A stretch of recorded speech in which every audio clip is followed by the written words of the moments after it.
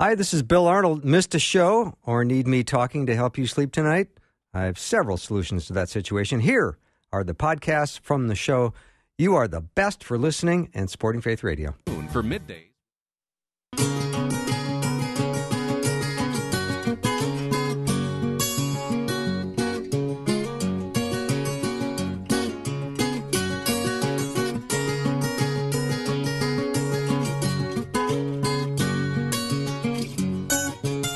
And a warm welcome to Afternoons with me, Bill Arnold.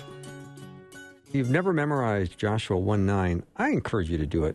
It says, "Have I not commanded you? Be strong and courageous. Do not be afraid. Do not be discouraged, for the Lord your God will be with you wherever you go." A wonderful promise. All right, we've got a great hour coming up. David Wheaton is going to be joining me all the way from sunny California. He's there at the Shepherds Conference, which I think he goes to every year. So we're going to find out what is going on there and what he's learning.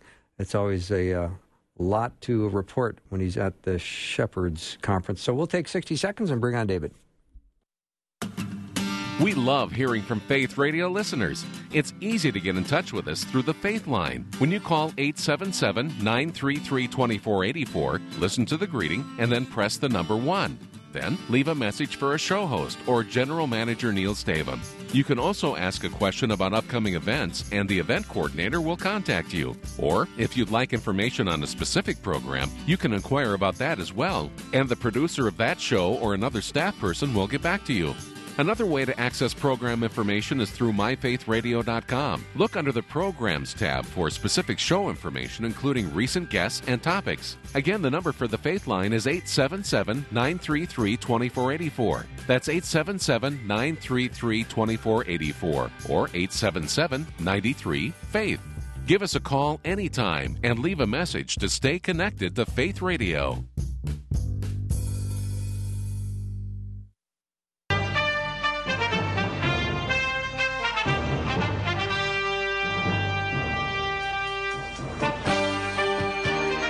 I'm always delighted to talk to David Wheaton. You go to thechristianworldview.org to learn more about David and his fantastic work. He's in California today at the Shepherds Conference. David, welcome. Hey, good to be with you today, Bill. I don't want to make you feel bad, but I'm sitting outside here at a table at the Shepherds Conference in sunny Southern California under blue skies. Yeah. I hear it's beautiful in the Twin Cities today, so maybe it's not so bad. It's not too bad, and we've got the high school hockey tournament starting this week, so, we've got a little bit of, we've got some things going on here as well. Very much. I would live in the Twin Cities any day to Southern California, that's for sure. I know. So you should have seen the traffic this morning. Oh, I bet. Now, the Shepherds Conference, that is at John MacArthur's church? Yeah, so Grace Community Church is the Shepherds Conference, and we've made it a point to come out to this conference. This is the 47th year of the conference. Now, I haven't been going for 47 years, but I've probably gone for about the last 10 or 12 years. It's actually a pastor's conference. I'm not a pastor, but really anyone can come. It's a men's conference, so it's men only, and you have about 3,500 men from all over the world come.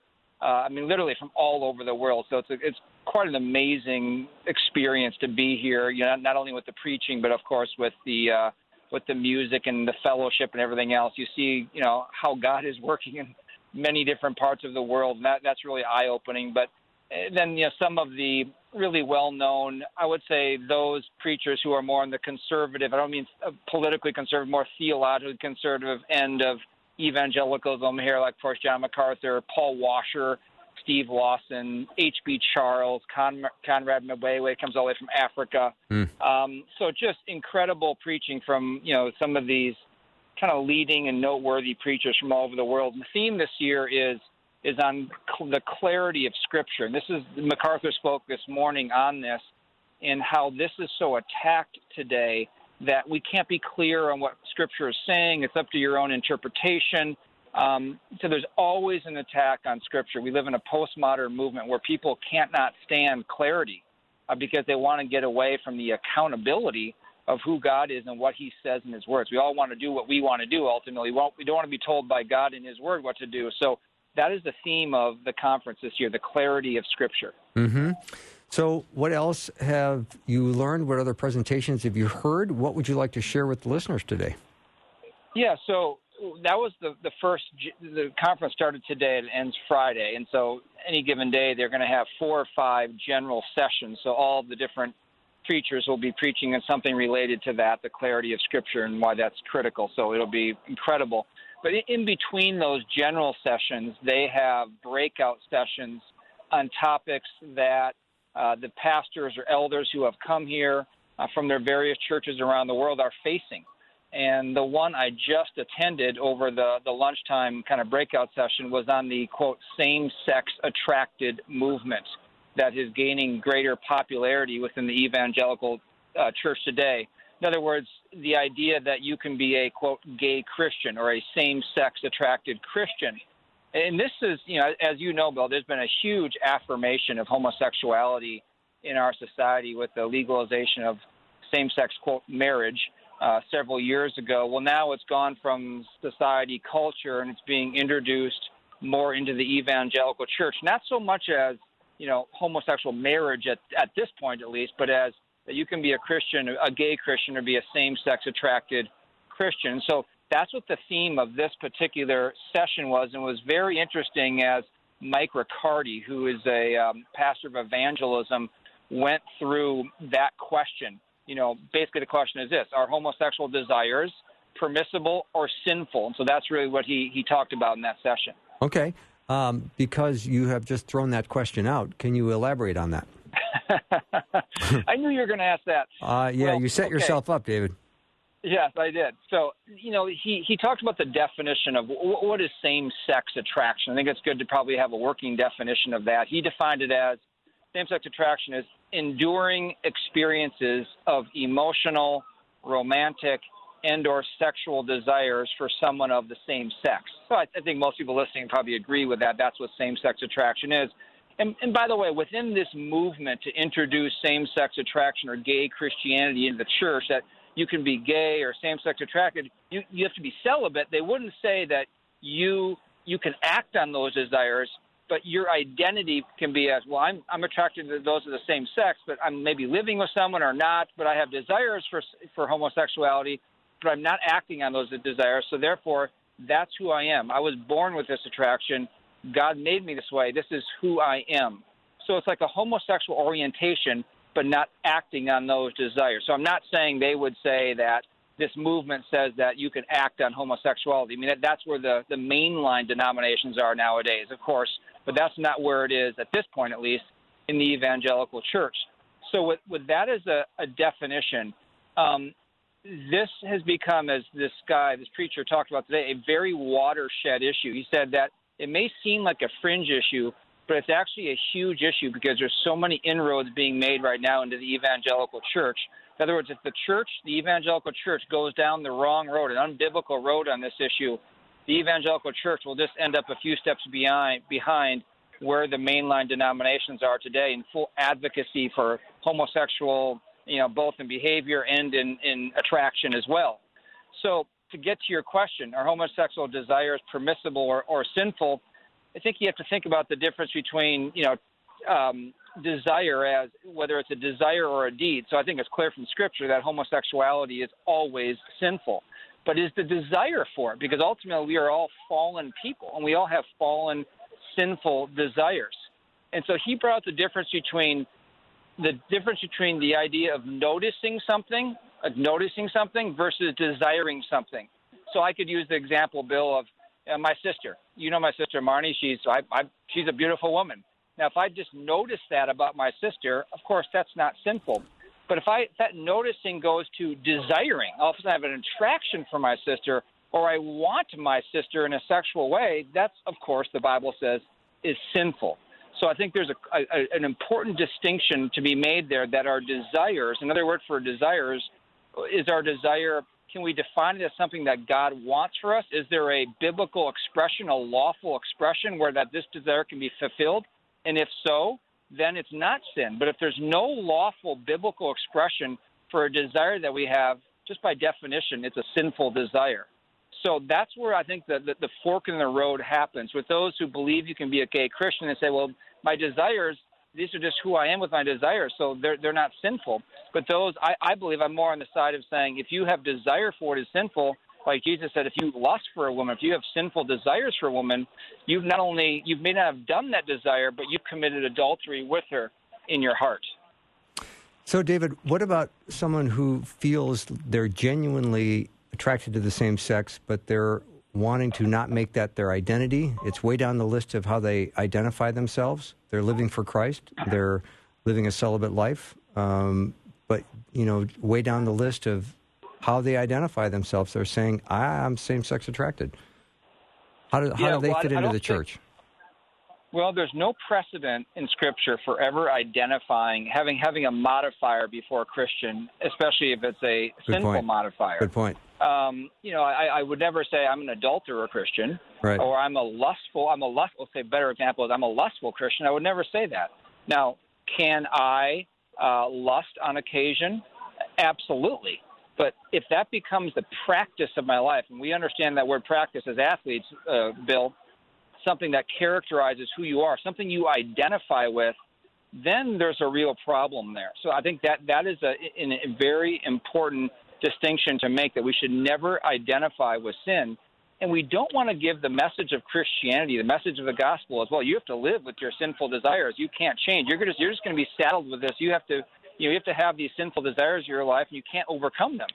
That is absolutely not what the Bible says. The Bible says that when we become saved, we're a new creation. And while we'll never become perfect because we have this fallen flesh, this body that we're living in, there's hope and there's help for us to overcome our sinful desires and to become more like Christ, who never desired anything sinful. Not that we can ever get to that point, but as in our sanctification, our growing holiness, our direction in life should be one of more holiness and less sinful desire when we put to practice the things and the resources God gives us, which we can talk about in the second half today. Yeah, awesome. David Wheaton is my guest, coming to us live from the Shepherds Conference in Southern California. We'll be back in 90 seconds.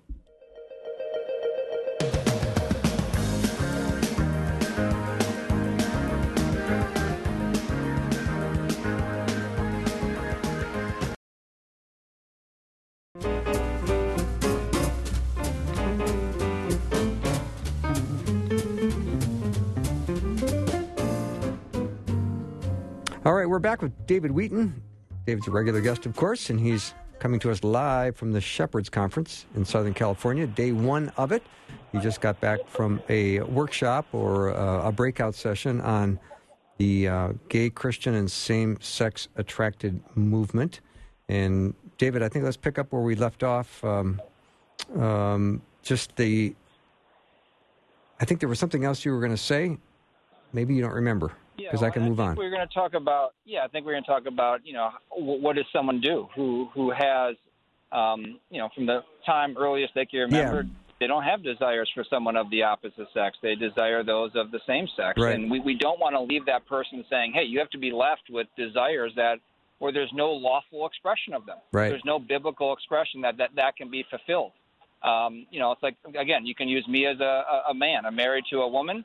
And, what if I just, all the time had these desires to be with a woman who's not my wife? I mean, do I have to just live with that and just struggle through that without any hope that can change? And that's what the gospel is about, that there is hope that we can change. And the Bible gives us resources to be able to do that. And a key verse on this is from Hebrews 4. For we do not have a high priest, Jesus, who cannot sympathize with our weaknesses. All right, we're all weak. We all have the tendency to sin. We're sinners by nature. We're born that way, but we're also sinners by choice. But that's no excuse, by the way. If we could say, well, I'm born this way. I'm born with these desires. Well, I could say, well, I'm born with adulterous desires. I mean, of course, we're all born sinners.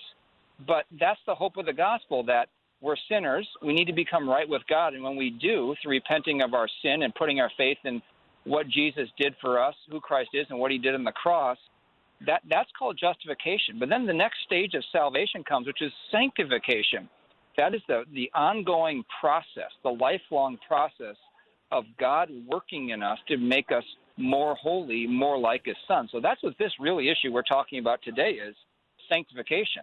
How can we be sanctified? How can we live above or live in victory over these sinful desires that we have, whether they're homosexual desires or they're heterosexual desires, whether they're desires for greed or whatever else that is, there's no lawful expression of it. Well, we serve a high priest, as I mentioned, it says in Hebrews 4, who can sympathize with our weakness because he was tempted in all things as we are, yet he was without sin. He never sinned. So Christ was like externally tempted by Satan when he was in 40 days right in the desert.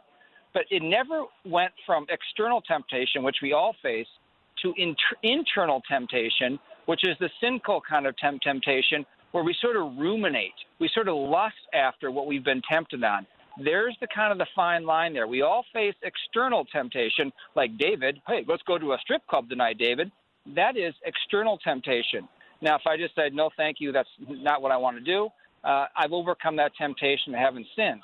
But if I go to the next stage and say, inside of my heart, I really would like to do that. I'd really like to go to that strip club tonight. Now I've gone into my desires have become not what God wants me to do. Now I've sinned. So that's the difference. It's versus the external temptation versus what is going on in our heart. And, of course, Christ always, he deepened, like even the Ten Commandments. Ten Commandments says don't commit adultery, right? We know that. But Jesus said if you look at a woman to lust for her, you have committed adultery with her in your heart. I mean, boy, this is just really, really strict and strong. And the point is to condemn us all under sin, that our only way out is through faith in Christ. But how do you overcome these things, Bill? I think is what your question is.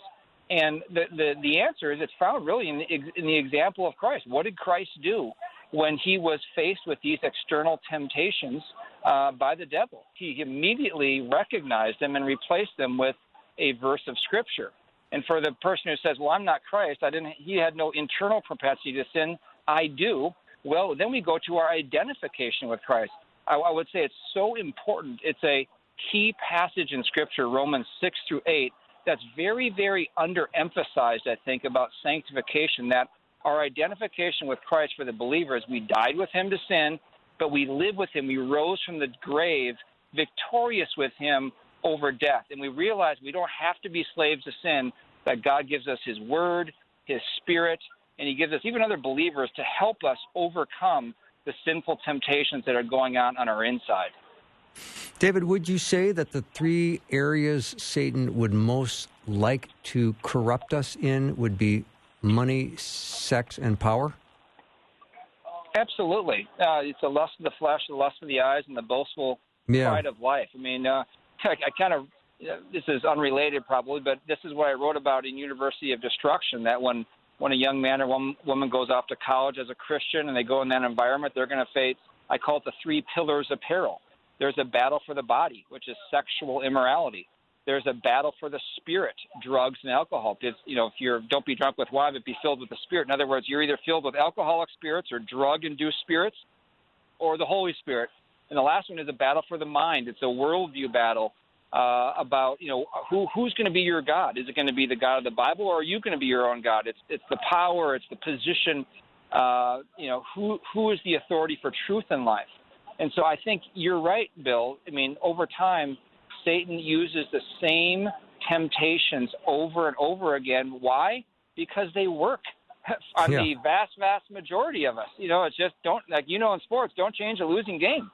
Don't change a winning game. Right. I mean, yeah. And Satan is able to defeat us so much through these kinds of temptations. But again, the good news is that we can overcome. We can't be perfect in life. I'm not saying that. But we can get to a point in life as we strive to have our desires conform with God.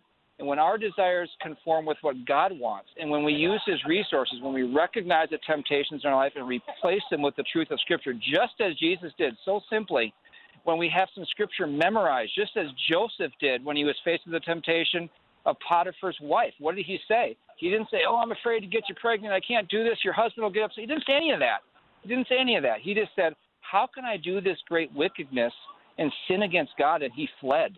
In other words, he knew his greatest desire was to please God over and above his own desires.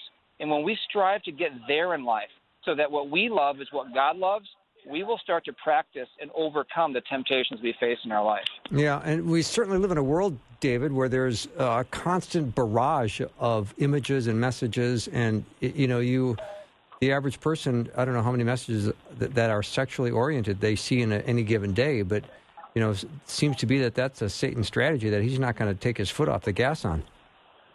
No, it's true. I mean, we all have sexual desire. At least most everyone has sexual desire. And, God has created us with sexual desire. And he created us with the design for that sexual desire is to be within a heterosexual marriage. And so what does Satan do? He takes that beautiful gift from God, that sexual desire within marriage, and what's he try to do? He tries to pervert it and twist it. So it will be used in a way that dishonors God and harms us. And so that's why the messaging in society, every television show you see, every commercial on TV, the movies, that's why internet pornography is just a gigantic multi-billion-dollar business, because it's really, break it down, simplified, it's Satan taking a God-given desire and perverting it to our own detriment. Mm-hmm. David, in the time we have left, what would you say to someone who is trying to overcome any sinful temptation?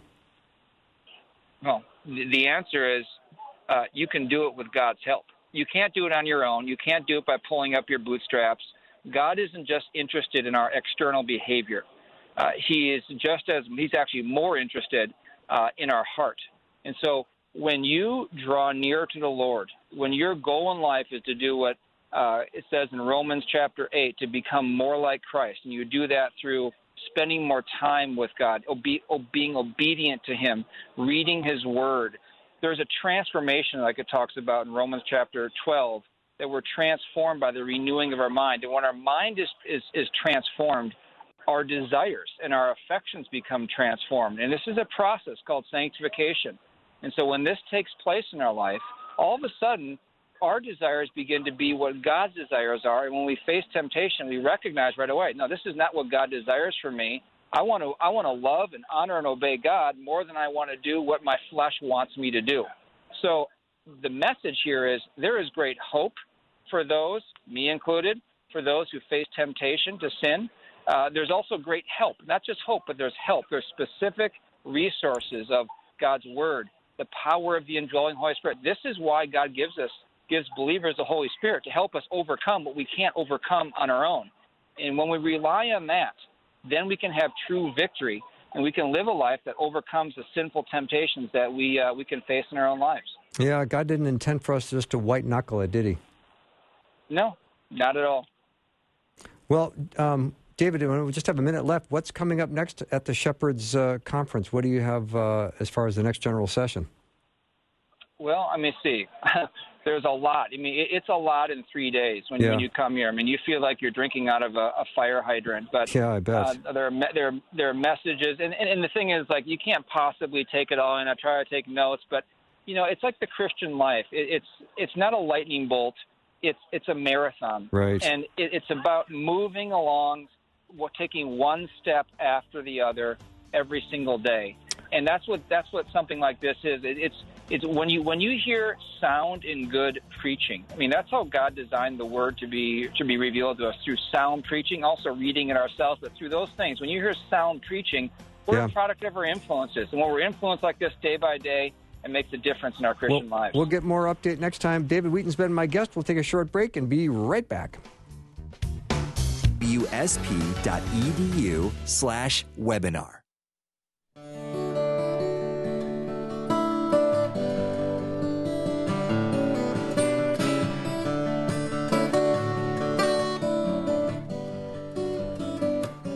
We're having a great day, I must admit. We had a couple people on the show that I've not met before. Greg Morse was my opening guest, and now I've got Grayson Gilbert. He is a writer and a blogger over at Pathos. He's in pursuit of his master's degree at Moody, and he lives in the Midwest. He's got a wife and 3 kids. Nothing not to like about Grayson. Grayson, welcome. Hi, how are you doing? I'm doing good. I'd love to hear a little bit about your story. I know a little bit about what you're doing nowadays, but where did you grow up in the Midwest? So I grew up basically in Illinois. Maybe a year we spent down south in Arkansas, and then we shot back up to Wisconsin when I was about 10 or 11. So I've been up in Wisconsin area ever since then. Nice. And you married with 3 kids, and you are a writer at, make a lot of contributions over at Patheos. Yeah, we contribute on a blog called The Chorus and the Chaos. So I'm not sure if you're familiar with Patheos overall, but it's a blog hosting site. So there's all sorts of different people and blogs that are on there, and we're just one of the blogs that they host. Yeah, well, I must not be that familiar with it because I didn't even pronounce it correctly. Oh, that's okay. I think, honestly, anybody you talk to is going to come up with something a little bit different, right? Okay, but it's Patheos. Patheos or Patheos? I'm not positive. Patheos. Okay, cool. I say it like you would with the Greek, so I don't know. I might be dead wrong. Yeah, and the Greek would say what? Patheos. Patheos, which cool. Is probably totally wrong with how they do it. That's okay, but I would like to sound smart too, so I'm going to start saying Patheos. Yeah. So I appreciate the coaching on that. And great article you wrote, and let me just give my listeners the title of it. You cannot deny someone forgiveness and be a Christian. Wow. I'd love for you to talk about that. Sure. Yeah, one of the hallmarks of the Christian faith is simply forgiveness. I mean, I think of the book of Philemon is such a great example of that, but we have the parable of the unmerciful servant. We've got part and parcel to simply having faith in Christ is this idea that, for one, that no matter who you are, you can find forgiveness in Christ. In spite of all that we've done, all the black marks, all the skeletons in our closets, we can find true and lasting reconciliation with the Father. But the idea is that when we have that, it's going to bear fruit, and that fruit is going to look like actually being able to forgive those who wrong us. Now, that obviously there's going to be some difficult times where we might have some that sin against us in a really nasty way, and that becomes very hard to do.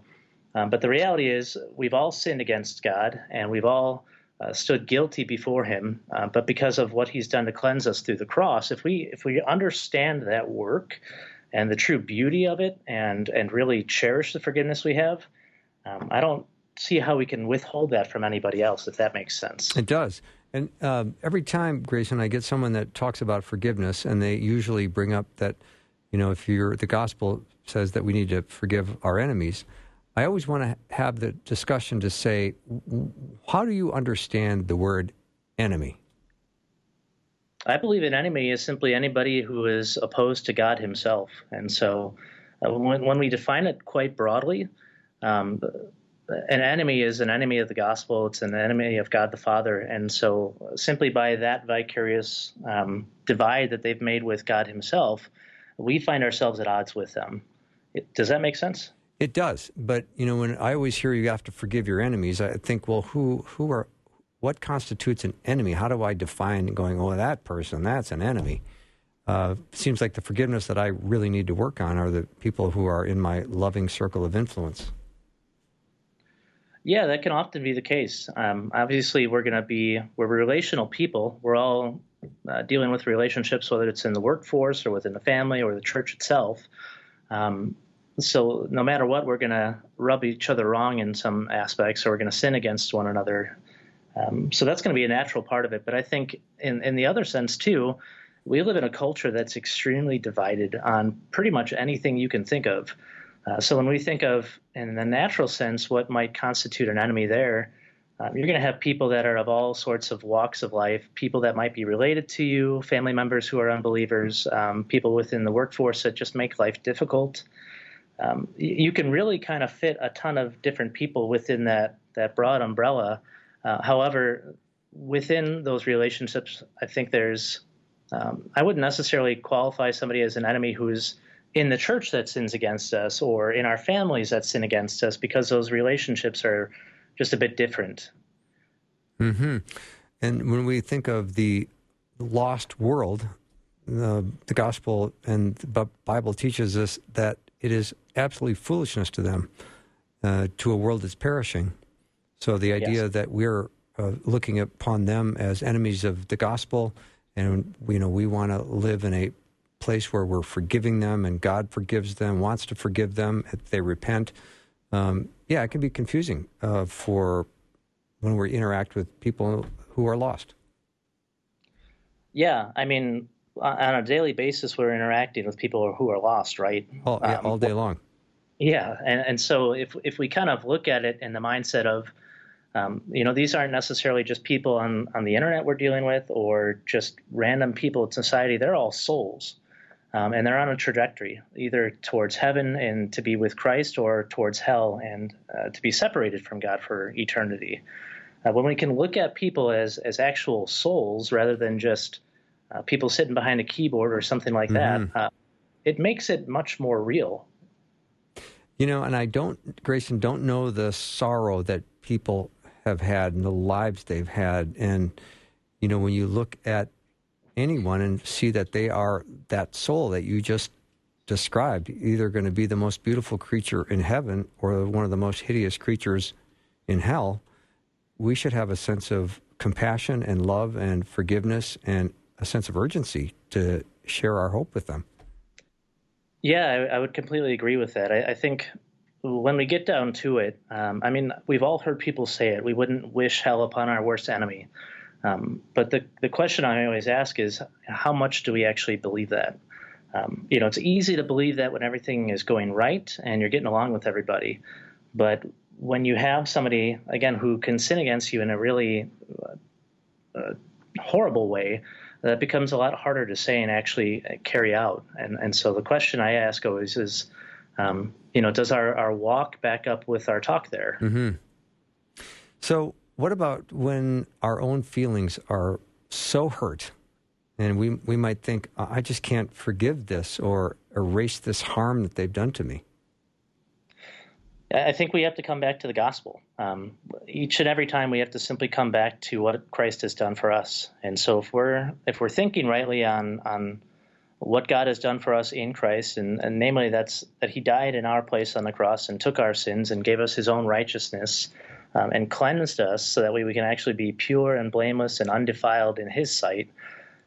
When we start to look at really the implications of what that means and how much the total encompassing nature of forgiveness. I think of Isaiah where he says, you were once as scarlet, but now I've made you as white as snow. Talks about casting our sins into the depths of the sea in the book of Micah or Nahum as well. You get all these pictures of really this complete and total forgiveness in Christ. And if we see that, and if we see our own sin before a holy God, we see truly who we are as humanity,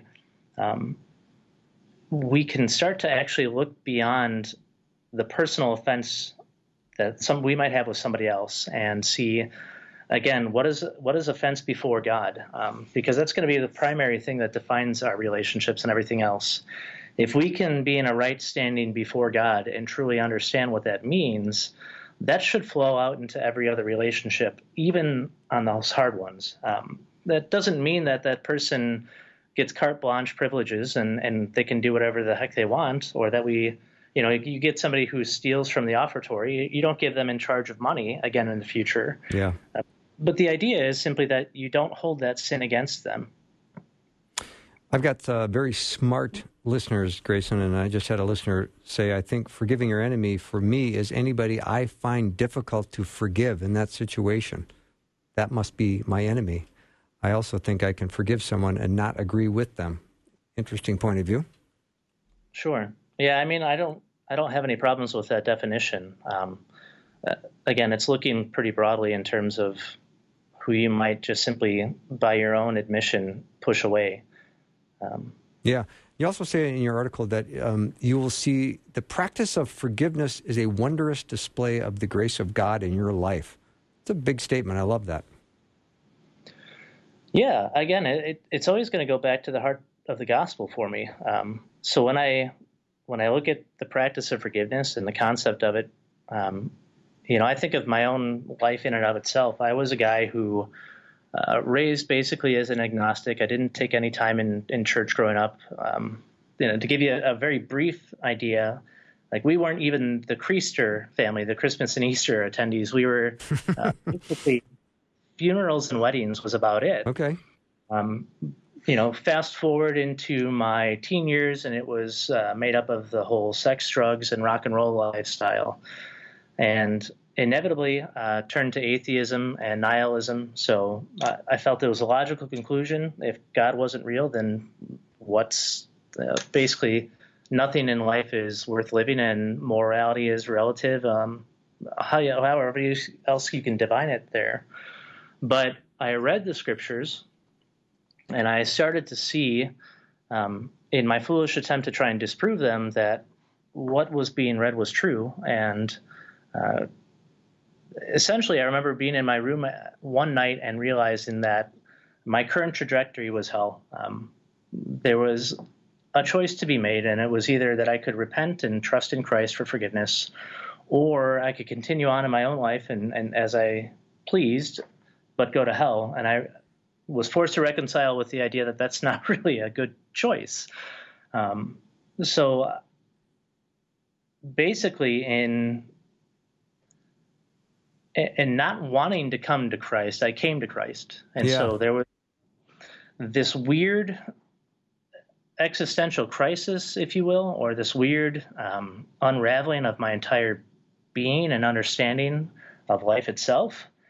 But what came out of that was, again, recognizing total forgiveness for all of the stupid sins that I walked in so willingly for years, and all of the rebellion that I committed, not only against my God, but against my parents, and destroying families through different means, intentionally or not.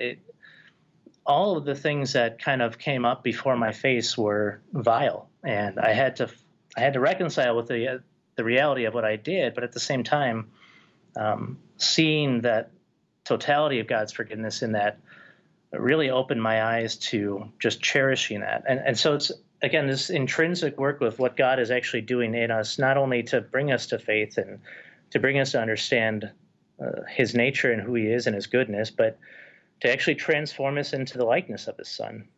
Yeah, Grayson, did you have some personal self-loathing? Oh, yeah. Yeah, there was probably a period of about 5 or 6 months, and that was as I was reading the scriptures, not a believer at the time, but as I was reading, I kept comparing myself to various characters just because that's kind of what I did. I would identify with somebody in the Bible. And where it hit me the most is I was reading through Genesis, and I got to the part where Jacob is wrestling with God. And I remember being like, oh, I'm Jacob. I wrestle with God. And being dumbstruck by that, because it was like, what a terrible thing to think of. Well, let me take a little break. When we come back, I want to talk about another article you wrote in Patheos. Did I say that right this time? Sure. Patheos. Awesome. Grayson Gilbert is my guest. We're going to talk about Philippians 4:13 when we come back. So in the little 90-second break, you might want to grab your phone or your Bible, open it, look it up, and get ready for it. Be right back.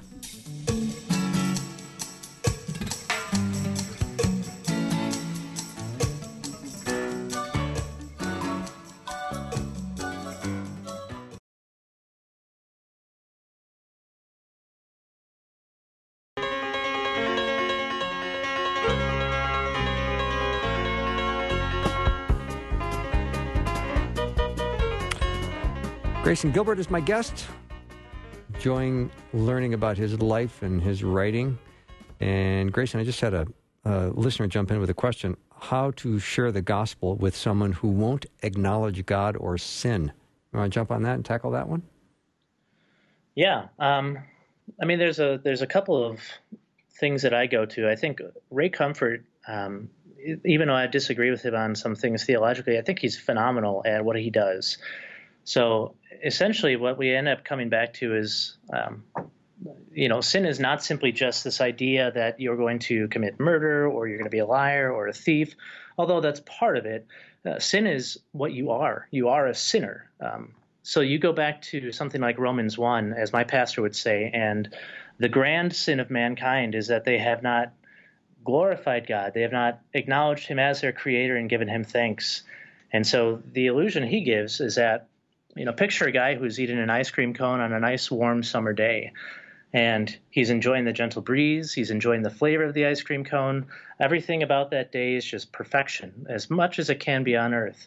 The very act of him eating an ice cream cone without giving God thanks and giving him the glory that he is due is enough to condemn that man to hell for all eternity.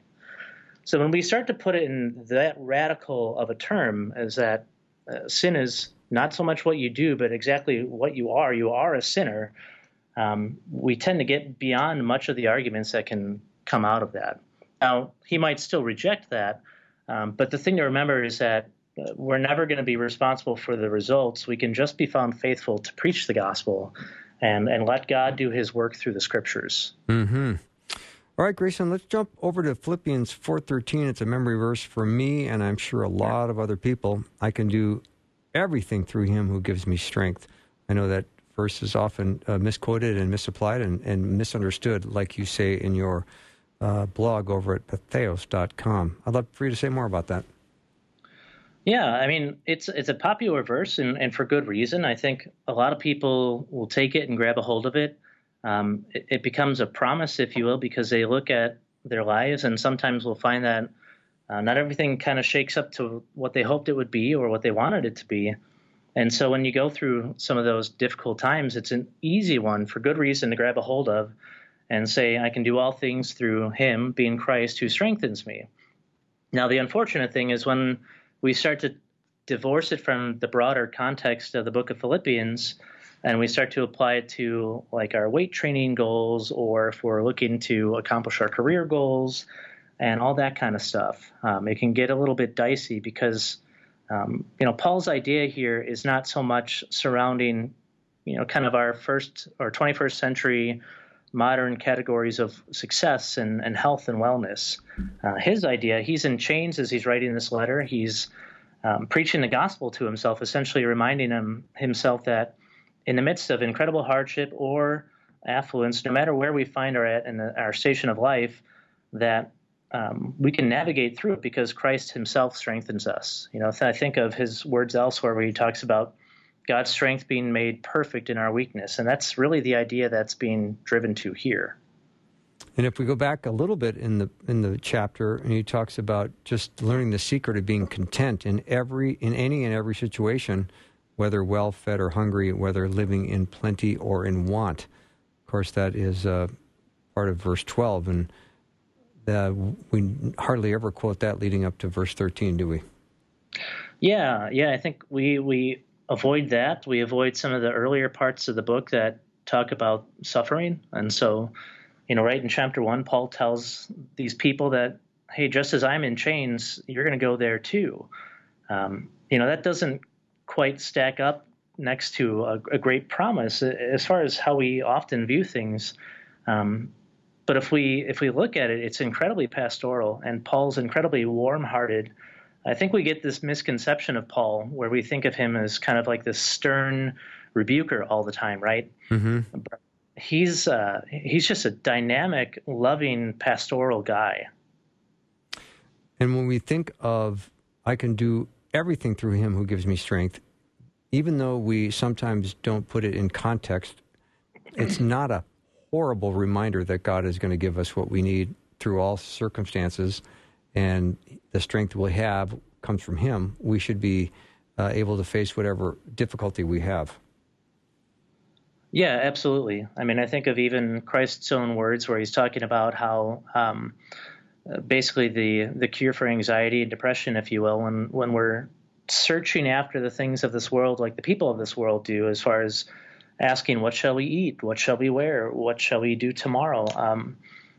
But he says, seek first his kingdom and his righteousness, and all these things, meaning our food and our provisions, will be dealt to us. God provides for the least of these. He provides for the sparrows and clothes the lilies in a greater raiment than even Solomon himself. So when we can start to realize that, God is concerned first and foremost with our obedience to the faith, then much of those things that are kind of ancillary will fall off to the wayside because, God is our provider. He delights in providing for us. Grayson, let's back up a little bit in chapter 4 when verse 6 says, do not be anxious about anything. How do you do in that department, you personally? My wife would tell you I have the emotional equivalent of a rock sometimes. All right. There's not a ton that really drives me to anxiousness, to be honest with you. That's fantastic. Yeah, it's an incredible blessing from God, to be honest with you. I think it's a gift. When I can sympathize with people's struggles and anxiety, but for myself, it's not something I deal with a ton. And so it's one of those things I'm always having to be careful in, because I can obviously project my own lack of anxiety on others, and that's just not always helpful. Mm-hmm. So what's your firewall that's gone up that keeps you in that place? It's truthfully the Word. I'm going to come back to it each time. And so when trials hit, or when, for lack of any better way to put it, when there's a testing of faith that happens, the thing I'm going to ground myself in is always going to be the Scriptures. And it's because I firmly believe that in them, not only do we find everything we need pertaining to life and godliness and how to honor Christ, but it's going to give us what we need to actually derive hope and to persevere in the faith until the end. Mm-hmm. Outside of the Word, we're just not going to find it. Yeah, I love what you said. The result of being found obedient to these commands is twofold. The peace of God will guard your hearts and minds in Christ, and the God of peace himself will be with them in the midst of their trials. What more could we want? Yeah, absolutely. It's interesting to me the way that Paul phrases it here, because, again, we could easily drop those parts off, but he has a successive way that he delivers all this. He gives multiple commands here, and the idea is that they build off of one another, so that when you're actually putting these things into practice, think of the one who is anxious. So if you train your mind to think of whatever is true and honorable and right and pure and lovely and of good repute, anything that's excellent and worthy of praise, if you dwell on those things, he says, the things you have learned and received and heard and seen in me, and you practice them, then the God of peace will be with you. So the idea is that they stack on one another. And so if we miss that component, or if we skip parts of it, or if we simply say, well, I'm only going to think of maybe a few things that are good. The reality is, if we actually think of all that God has done, from the Old Testament all the way through to the New Testament for the people of God, when we stack our worries and cares before that, and we see that God has, he delivered his people from Egypt. He toppled the walls of Jericho. He brought them into the promised land.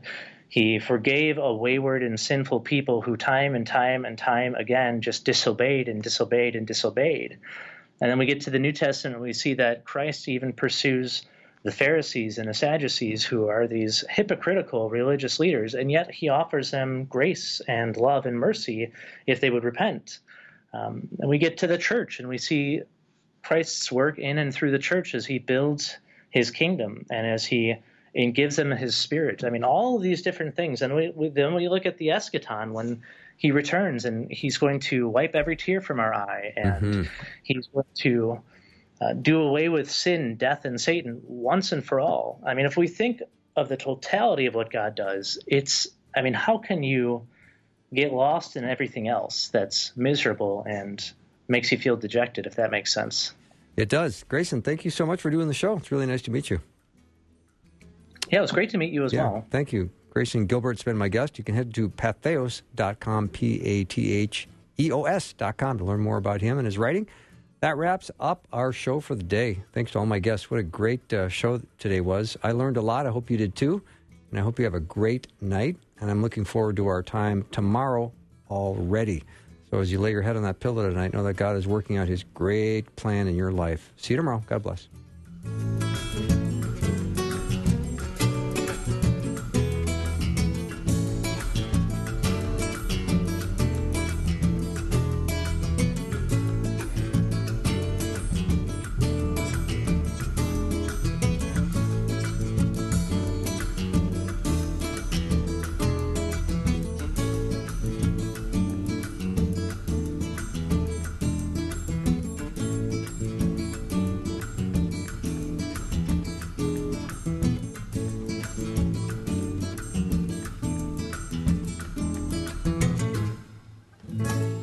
Thanks for listening. Programming like this is made available through your support. Information available at myfaithradio.com.